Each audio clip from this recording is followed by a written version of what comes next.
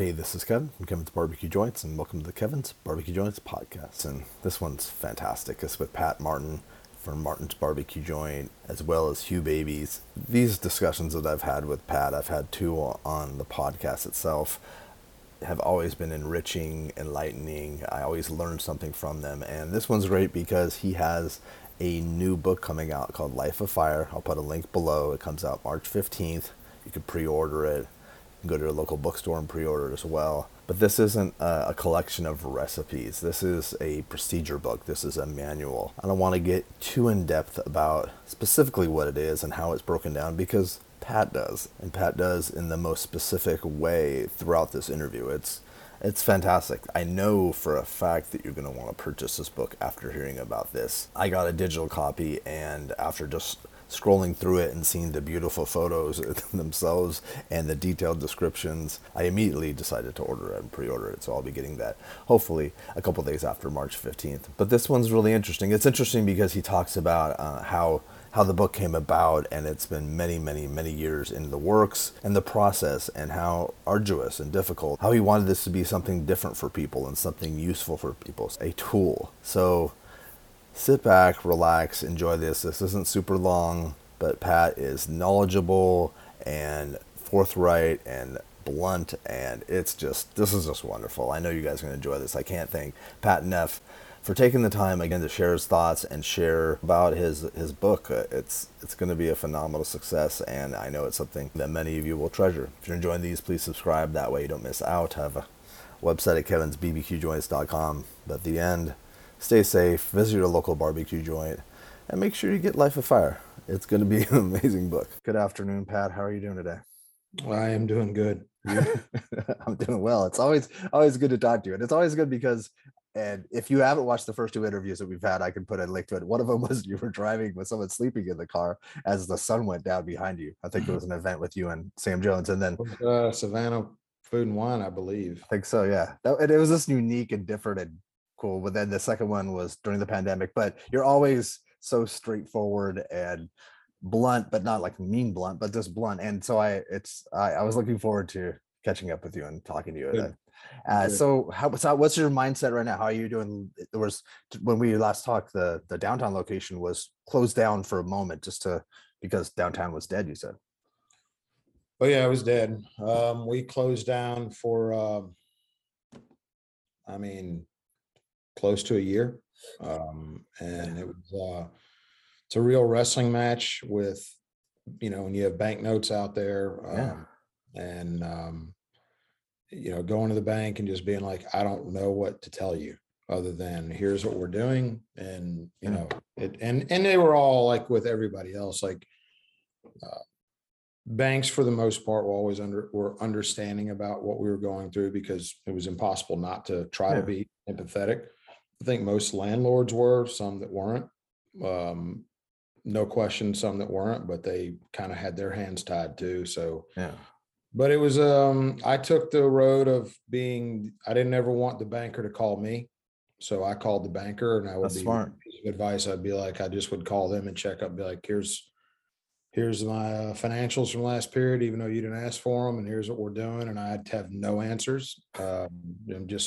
I need to get open worse than you needed me to pay my note. And so we worked through all that and actually got paid back. And, like they basically put loans into dormancy or hibernation, so to speak, for 6 months, and some cases with some people a year. And I really drove in on counting our pennies and getting down to our operations. And we got that paid back pretty quickly and got back to current.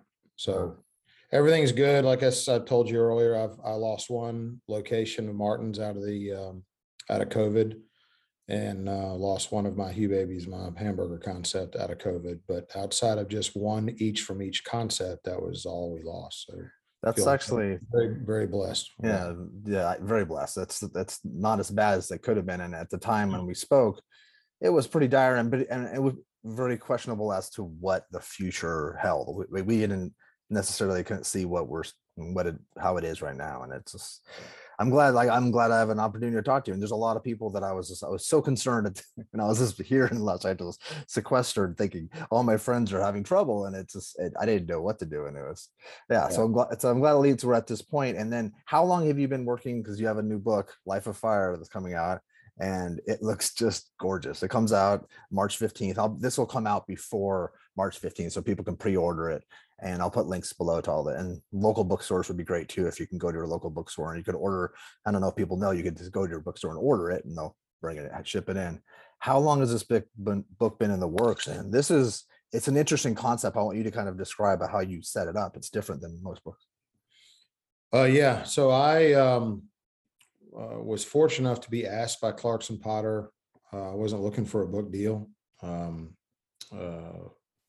Francis Lamb was the editor, and Francis reached out and asked me if I would consider doing a book. And I was like, I mean, he and I were our friends, and we've been friends for a while through the Southern Foodways lines. His name is so familiar with so many articles. Yeah. And I was like, man, what the heck do you want? Like, nobody's going to buy my book. Like, why do you want me to do a book? And anyway, he asked me if I'd do it. I was like, yeah. And so the Cliff Notes is we started in 16 late. I think it was actually based on a Merry Christmas text or Happy New Year is one or the other in late 16. So really it was 17. For different reasons, we didn't really start the book until fall of 18. So technically I've been at it for 5 years, but it really was more like 3.5 getting it done, but it was, I had a writer because I knew I didn't have the bandwidth to write a book. And all jokes aside, my ADD is so, I mean, it's crippling. It's the biggest blessing I've ever had, but it still doesn't take away from the fact that it's just a crippling thing. So I figured that I would, find a ghostwriter and let him just talk with me and get everything out of my mind, and he can write the book, and that was it. And that's not how it went down. It was one of the most taxing things, top 5, without question, top 10 hardest things I've ever done in my life professionally. Yeah. It was top 5 because what comes so naturally, because in barbecue, this book is not a recipe book. It's a procedure book. It's a manual. I wanted to write a book that was mentorish in nature, where, it's like the whole hog chapter alone, or the whole hog procedure alone, is 33 pages because I go way down deep rabbit hole on reading coals and just as if I was there with you. Right. So anyway, going through stuff that's so instinctual to me and telling it to you, for you to put on paper, for somebody over here to read and understand and be able to take those instructions and produce it. I underestimated that as an understatement. Like it got frustrating, not in a bad way. My writer and I were great. He's a great guy, Nick Fischall, extremely talented, gifted writer. But anyway, it took a while. Also, because of the nature of the book, it's not, as I said, it's a procedure book. It's not a recipe book. So I don't start with appetizers and, and a matter of fact, I'll come to that in just a second about what the book is not. But because the book follows basically an arc, so to speak, of the life of, they said life of fire, because that's a sexier thing to say on the book, but really it's the life of coals. And it starts with green young coals, that are just out of the chimney starter, so to speak. They maybe a couple of them still have some pop to them, because they haven't completely burned off. So we started there, and it goes all the way to the end to where in my smokehouse, I have an old school smokehouse, and using my granddad's cure recipe and using very small fire to get 8 and 10 hour burn times in cold smoking, country hams and all that. In the middle though is straight barbecue, and it's old school barbecue. It's pit barbecue. There's no smokers in this book. There is no beef in this book. I wanted to be specific to the region that I'm at, that I'm in. I know that everything is crossing boundaries and lines now. The regionality of barbecue is quickly fading and a thing of the past. And the old traditionalist in me thinks that is a shame, but I also think it's great because it opens barbecue up. Whereas people in my neck of the woods only eat pork are now starting to eat brisket. It just opens a guest up to a broader view of barbecue, right? And so, anyway, when we started the conversation of the book, I told Francis exactly what I did not want the book to be, and I did not want it to be the typical Father's Day release, freaking mango habanero, foil wrap baby backs, like just all that, all the Yeah, cliche yeah, BS stuff. I wanted to really get down into cooking old school barbecue and really learning how to cook with feel. So there's no temperature gauges in this book. I do give you temperatures to keep by, and I do advise you on the front end, but the design of this and the intent of this is to teach the reader as best I can from afar through a book, the old ways of traditional Southern pit barbecue. And if you can learn that, then nothing is intimidating to you. I don't care if you walked up with pick whatever, and you've got a smoker or you've got a Weber grill or you've got to stack some rocks. Doesn't matter. Cooking is all about heat and managing heat and understanding that and how it flows and airflow. And so this book is very arduous. It's a book that if you're a barbecue purist, you're going to go through it a bunch, just like looking at it, reading it. Don't have to always agree with me. I'm not some savant that's got all the right answers. This is just my way of how I was taught from Harold Thomas almost 35 years ago, and how we cook real pit barbecue. The backbone of the book, so to speak, is West Tennessee style whole hog, which is still widely ignored and untouched. A lot of people don't, even writers don't know that that's a thing, and it is. There's only 3 of us left in the state still doing it. When I learned how to do it, there were 6 in one county. And that's a whole nother conversation. Maybe we can have another podcast on the economics of barbecue and why barbecue has died off, because people still view it as our peasant food. And so when barbecue restaurateurs bump their price up 50 cents, the guest base is pissed about it. Yeah. But they'll go down and pay $12 for a burger that took you 8 minutes to. Yeah. So, start, cook, finish, top, you got to your table and you're like, no problem. And it's got a big knife through it. And it. Yeah, man, we're over here cooking, with rest and everything involved, whether it's brisket, hogs, or shoulders, even Boston butts, you're cooking stuff for 12 hours plus. In my case, for hogs, up to 24 hours. So, and I got people mad. I'm at $6.99 a sandwich right now. It's in Nashville.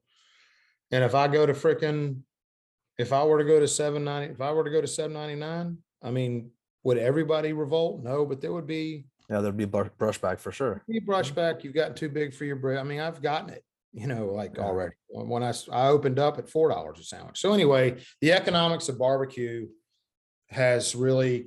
I would love to delve deeper into that. And we've touched on it a little bit about the whole hog a couple of times ago, and it was something that I wanted to explore deeper with you, because it is sad, and it's there aren't many left. And there's some people, obviously doing whole hog every so often. No, it's not, but I still applaud the fact that they're doing that. And I hope that everybody still does that, even if they do it once a year. Yeah, I agree. Once a month, because it just it does keep that alive. And my opinion, back in people's mind that it exists. Yeah.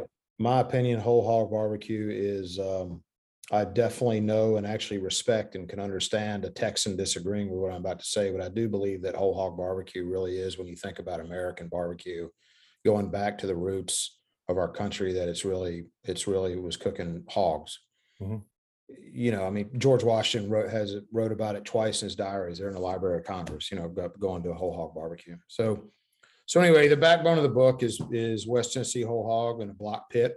I go into the fact that I think a block pit, and I do think a block pit is the best. And I hardly ever in my life use the word best, but I think it's the best at the very least. It's my favorite way to cook barbecue, because it's a mortarless pit. It's stacked. It's dry stacked, and the thing about a block pit like that is that it breathes like a set of lungs. Okay. So it breathes air in on all sides. right? So you don't have the hot spots that you get, like you get in a smoker. If Mhm. and we all manipulate. Again, it's just managing heat. Mhm. Okay, so it's not that say an offset smoker on a trailer is not as good as this. What I really should clarify saying is I think this gives you the best opportunity to be successful because you don't have to figure out hot spots and moving stuff around and moving it over to this corner over here because this corner's hot. It's Yeah, it's happened all the time. Yeah. So we get in deep dive into that. Before that, though, we get into open pit barbecue, which is, about 15, 18 inches off the ground and you're totally exposed to the elements, specifically airflow.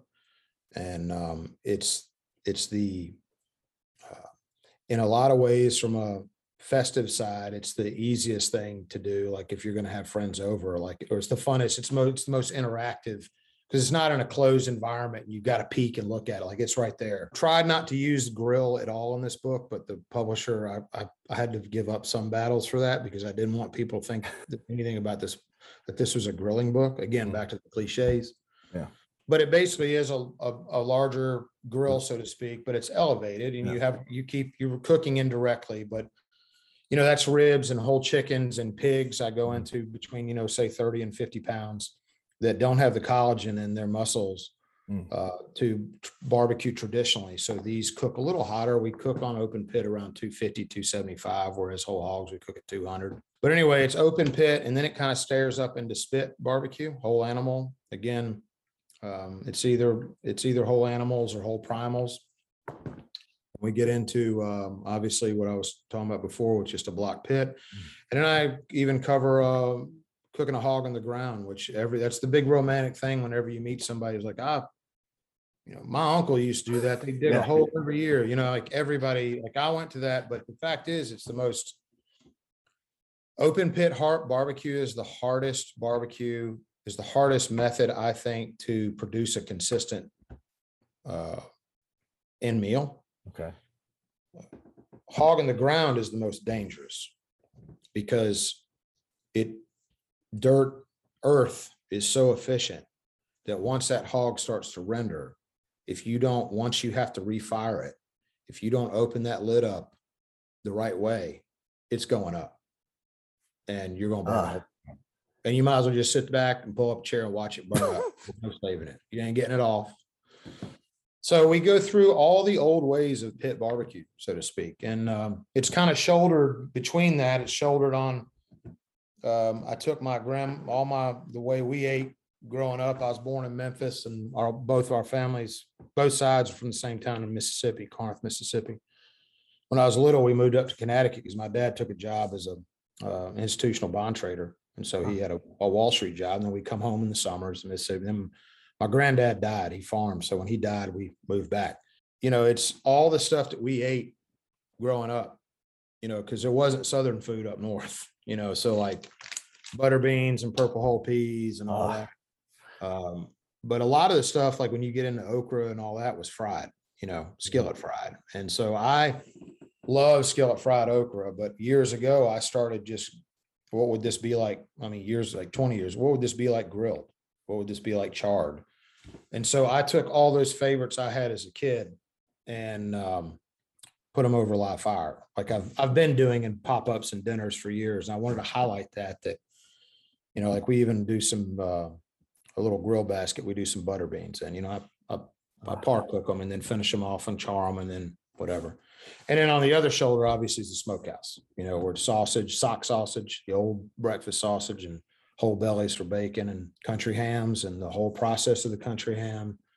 And then I guess the only thing that's traditional about this book is that, like we were talking about, that I didn't go like appetizers, main, entrees or whatever, is the dessert section. And when we got to the dessert section, I basically almost for all intents and purposes bowed off the stage, handed the baton off to my mom. Oh, that's mom basically kind of has kind of a book within a book. It's all of our families. It's got nothing to do with barbecue and grilling, none of that. It's I have a recipe for charred peaches in there I love, and my buddy Tandy's watermelon with chili oil and mint and Maldine salt. But outside of that, it's all my family's cakes and pies and stuff that I'll just let mom handle that. And so Oh, I can't wait to get to that part. That's a long-winded. That's How the nice. No, but how nice is that too? That to celebrate her and to have her have a chance to have an opportunity to be in your book. That's special, really special. Oh, it's very special. I mean, she's my mom, and Yeah, exactly. she's wildly talented. I think the reason that I even had interest in cooking, which I won't get into here, but watching my dad and my grandfathers fire up a grill, refusing to never buy a gas grill, and having an old Weber grill, and me asking him, like, my buddy Bill Long, Bill's got his dad's got a gas grill, and my dad literally one day, he's a nice, meek man. He was like, "We don't do it that way. We do it this way," and that stuck with me. Yeah, So no. that kind of like traditionalist, like, this is how we do this. We change our oil this way. We shave this way. We light our fires to our grills this way. Over here, the women in my family, my grandmothers, my aunt Kathy, and my mom were legendary, especially bakers, legendary cooks around Northeast Mississippi. So being in and around a kitchen, I was all my life, and so that can't not rub off on you. And it just happens to be that I found my way into barbecue when I went to Freed Hardeman and found Whole Hog. Yeah. Well, and it also seems like what you're doing is, and a lot of people get books and they'll kind of skim through them and then you see them on their shelf or they'll see them like stacked up. But it sounds like you're creating like a toolkit. Like it's a tool that people can use. It's a manual. It's something that I'm so excited to actually get my hands on it because I've just seen a copy of it digitally, and it looks gorgeous too. Who took the photos from? Oh, Andy Lee. He is he's top 3 best photographers in my opinion out there. He's actually, that's just not my opinion either, but I mean, he's becoming widely regarded as one of the top cookbook photographers there are. He's out of Atlanta, but Andy is unbelievably passionate. The reason this book took so long also is because it wasn't a recipe as a procedure book, means that the book was picture heavy. Mm-hmm. So usually, when you write a book, like they say, okay, 9 months from now, deliver us 120 recipes or 140 recipes. And then they take the recipes and give them to a photographer who the writer or the creator actually most time never meets. And the publisher will say, shoot these 30 recipes out of the 120, right? And then they send those 30 in, and the publisher puts them in the book. Yeah. But because this is a procedure book, I made it known quick that I had to have all my fingerprints on the pictures. So Andy jumped in and he took over 5,000 pictures. And insane. I mean, it's literally 20 times more than what you would take. And it was because we were trying to get so much of the procedural pictures in, not so much just step by step by step by step, but at least to give you, the reader, know with all this dialogue over here, like here's where we at pictorially. And he is absolutely gifted, man. I mean, he got it, but he was into it with his heart. And I can't tell you how much that's important. Yeah. I mean, I have so many buddies who've written cookbooks, man. And a lot of them, like I said, have never met their photographer. And there's a synergy with that. Like there's a play, much like a musician and a producer, like it'd be like producing an album or singing an album. You don't even meet your producer. Yeah, that would just be. I don't understand how people do that, but they do. But this book is 300, 20 pages or 10 or 20 pages, but it only has 60 recipes in it. Yeah, I noticed that. If you take out the front end of like kind of the vegetable stuff I did, I mean, we're down to 35. I'm proud of the book. I still feel a little bit like there may be some spots in it that, like, I'm afraid to kind of look through it because I'm afraid I'm gonna see something I forgot. But that's life. That's how things go. Like it's probably, you're gonna feel that way just with any kind of project that you work on. At the end, there's always that one little thing or two little things that you forgot. How do you feel though right now? Do you feel good that it's going out into the world? Is that like, what is that feeling like for you? Oh man, I feel very good. I feel great that it's going out in the world. I'm proud. I'm proud to be somebody that was asked to do a book, and I have a book out there. I mean, when people past couple of weeks, the term author has been applied to me, and it's like, I'm not really an author, man, but an author. Like, yeah. But it feels good it's going out, but I will tell you, I'm glad it's over. Yeah. I will say, I think that has offset some of my like excitement that a book is going out, on top of the fact that I'm 49 and have these restaurants and family. I'm just, nothing really gets me too high anymore. Like, Yeah, like, it's you felt it. It's but probably better for your mindset to stay. yeah, it is. It is. I'm very excited, very proud it's going out, but man, I can't tell you what, uh, the freeing of bandwidth for me that it was over. I mean, my whole company, everybody from my COO down, they're just like, whoa, this is 180 degrees, Pat. You are like back in our Cheerios every day. And I'm like, yes, I am. It's nice to see you. Let's talk about management schedules, and let's talk about cleaning smokers and pits like, out. oh, And let's shit, get down he's to the back. nitty-gritty. So, oh yeah. And doing it in the middle of COVID, and doing it during this, like, I'm sure there's a lot of either Skype or Zoom or so many emails. There's probably so much stuff. Like, actually, man, most of the book was, especially the pictures, was shot right before COVID hit. okay, We had good. the meat of the book done before COVID hit. Oh, So okay, it was okay. a bit of cleanup, but Okay, the reason COVID delayed the release. gotcha. This book was supposed to come out 2 years ago. Okay. Then it was last year, and so it just really had an influence really on delaying the release. And you wanted Last to year get we spent a lot of time cleaning it up, like final edits and all that. Yeah. But the meat of it was already done. And you're getting it out 2 days before St. Patrick's Day, right? That's like the big.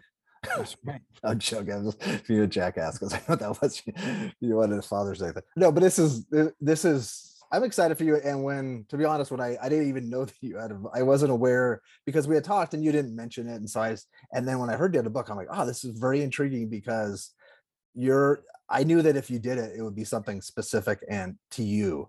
And this feels like this is you coming through the book. Obviously it's your voice and it's something this feels very true to you. I wrote it all. I mean, everything in there is me. It just was Nick was the one typing it and putting it together. Exactly. Yeah. And cleaning it up, which is, by the way, a massive job. Oh, cleaning up, especially the first vomit of information, so to speak, where just it's all out. I mean, it's a huge job for a writer like Nick to have to take all that, decipher it, clean it up. Oh yeah. So, I didn't leave anything to another writer. Like, I don't know how we're going to do these green beans. You just put a recipe in there. No, of course not. That's not you. But yeah, man, it was, it is very specific to your point. And, much like the reason there's no beef in there is I'm very proud of, I think any of us that cook barbecue would sit here and tell you that, like, I don't know if where mine would be in consideration of whatever, but when I want to cook a brisket, I'm proud of our brisket. But it's not what I do. It's not what we came up doing, and I just wanted to stay true to what one Martin's Barbecue and Pat Martin was, but even going back to Harold Thomas, I mean, at Thomas and Webb, that's where I learned he didn't have brisket there. And yeah, I didn't put brisket on the menu till the night before I literally opened Martin's Barbecue, and it's because I got scared. Really? You never told me that. Yeah, Bo, my only employee at the time, was like, man, we're in Nashville and we got all these Texas transients. If you don't cook the brisket, they're not going to come. It scared me. I was like, well, shit, they're not going to freaking come eat. I literally went to Sam's and I was like, do y'all have a brisket? Yeah. He brings it out and I look at it and I size it up. This is 06. I size up. I was like, it's about the size of a shoulder, a little bit smaller. And so I went on and, that was it. But, so you had some brisket sandwiches on the menu? Is that? Yeah. Yeah, pretty much. They weren't good. It wasn't probably until about 8 or 9 years ago. I was like, all right, I looked at brisket the way I looked at chicken tenders. Like, it was for the people who, it was, kind of like kids are, like, they're not going to come in and eat barbecue or anything. So you just give them chicken tenders and it's like, they're almost like a veto vote. And that's kind of the way I looked at brisket. And I didn't really start looking at it like seriously as like putting it out there as something I'm proud of until probably 7 or 8 years ago. Yeah. Even now, brisket's such a tricky thing. Arguably, sometimes it could be considered trickier than cooking hogs. But it's, I just kept it out. I just didn't see a need to put beef in the book. Yeah, I'm really happy for you. This is killer. This is fun, and I'll spread this. I'll spread the word on this. I think this is something that a lot of people that listen to this and watch this and that I'm friends with are interested in whole hog. I think it's something that it's some people are scared of, and I think that maybe this is nice that it's not demystifying anything, but at least it kind of gets their head closer to maybe. Yeah, and I'll tell you, Kevin, that's why like the open pit stuff is in there, because we get, take catering, for example. I mean, it's probably almost every day we get somebody call and go, hey, we want to get a whole hog for this party. It's like, my girl's like, okay, well, how big's your party? And I'm like, it's like 30 of us. And we're like, yeah, that makes 230 sandwiches. So let's steer you away from a whole hog. Yeah, exactly. And in this book, what I wanted to do is offer the knowledge, not just the experience, but the knowledge of real pit barbecue without you having to invest the money and really the time and frankly, the risk of screwing it up your first time on a whole 200-pound block pit hog, right? Yeah, yeah. Or hog in the ground.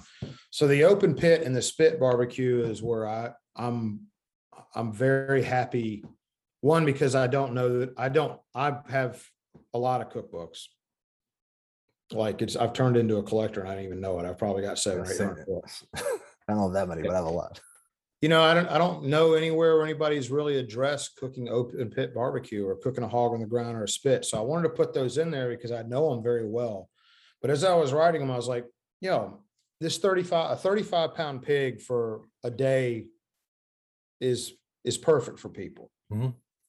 And they can have fun and it's great. Yeah. And they can really hone their skills on them. You can cook on open pit, you cook on anything because it's the hardest to regulate temp, right? But I really am glad that I covered those so it could give people other options than just diving off into that's smart. A 30-hour process from beginning to end, not completely cooked, but starting a fire 4 hours before you're going to put a hog on, baking the ground off, getting the air in the blocks hot so they're radiant back, and you're worn out, So I talk about all that too. Like, don't show up with your cowboy boots and all this stuff, man. Freaking Nikes, comfortable. That Yeti chair is the most comfortable folding chair. Go buy it. I don't care if it is $300. Buy it, because the next day when you get done cooking that hog, you are going to be if you don't do that the right way and hydrate, don't sit up all night playing whiskey or drinking whiskey and doing all that. Yeah. You're not going to enjoy the next day. Mm-hmm. So the open pit really is a nice meat in the middle. What's funny is you're the very first person I ever saw do whole hog. And I think it was like Diners, Drive-Ins, and Dives. I think it was like that. I don't hate to say it, but it's you shouldn't hate to say it. Guys has been amazing for restaurants. Guy's done more for middle America restaurants than anybody, and he gets way too much crap. And it's a shame. I celebrate him all the time. But Tony Bourdain shot, he shot at my house and I loved him, but this whole like, okay, we're going to be the cool chef hipsters and be on this camp, and the Guy Fieri people, cheese bags, like it's guys. And he's embraced his persona too, which is funny. I think that's great. And no, it's amazing too that what he's done for the Food Network and how he's helped so many small restaurants during COVID. He was so helpful, and he's part of Operation Barbecue Relief. Whenever there's stuff in the West Coast, he's always helping out. Yeah. I hate to say like it was the Food Network. I wish it was, what I meant was I wish I was there personally and saw it. It wasn't just on the Food Network that was an entree for a lot of people to be introduced to a lot of people, especially you. But I remember seeing that and I thought that is so different than something I've seen in Los Angeles, and it just seems so mystical. And this is killer. And the fact that I know you, and I can't wait to see you in person. But this is great. Is there anything else that people should know? March 15th is when they can pre-order it online anywhere. Yeah, it's on Amazon and Barnes and Noble and all the websites. It's been on there since I don't know, maybe before late December, I guess. Okay.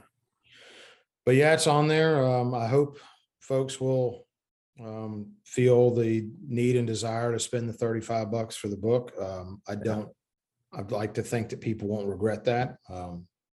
I do again think it's like you collect a lot of books too. I've got all these books, and there's probably 5 or 10 that I go back to again and again. Yeah.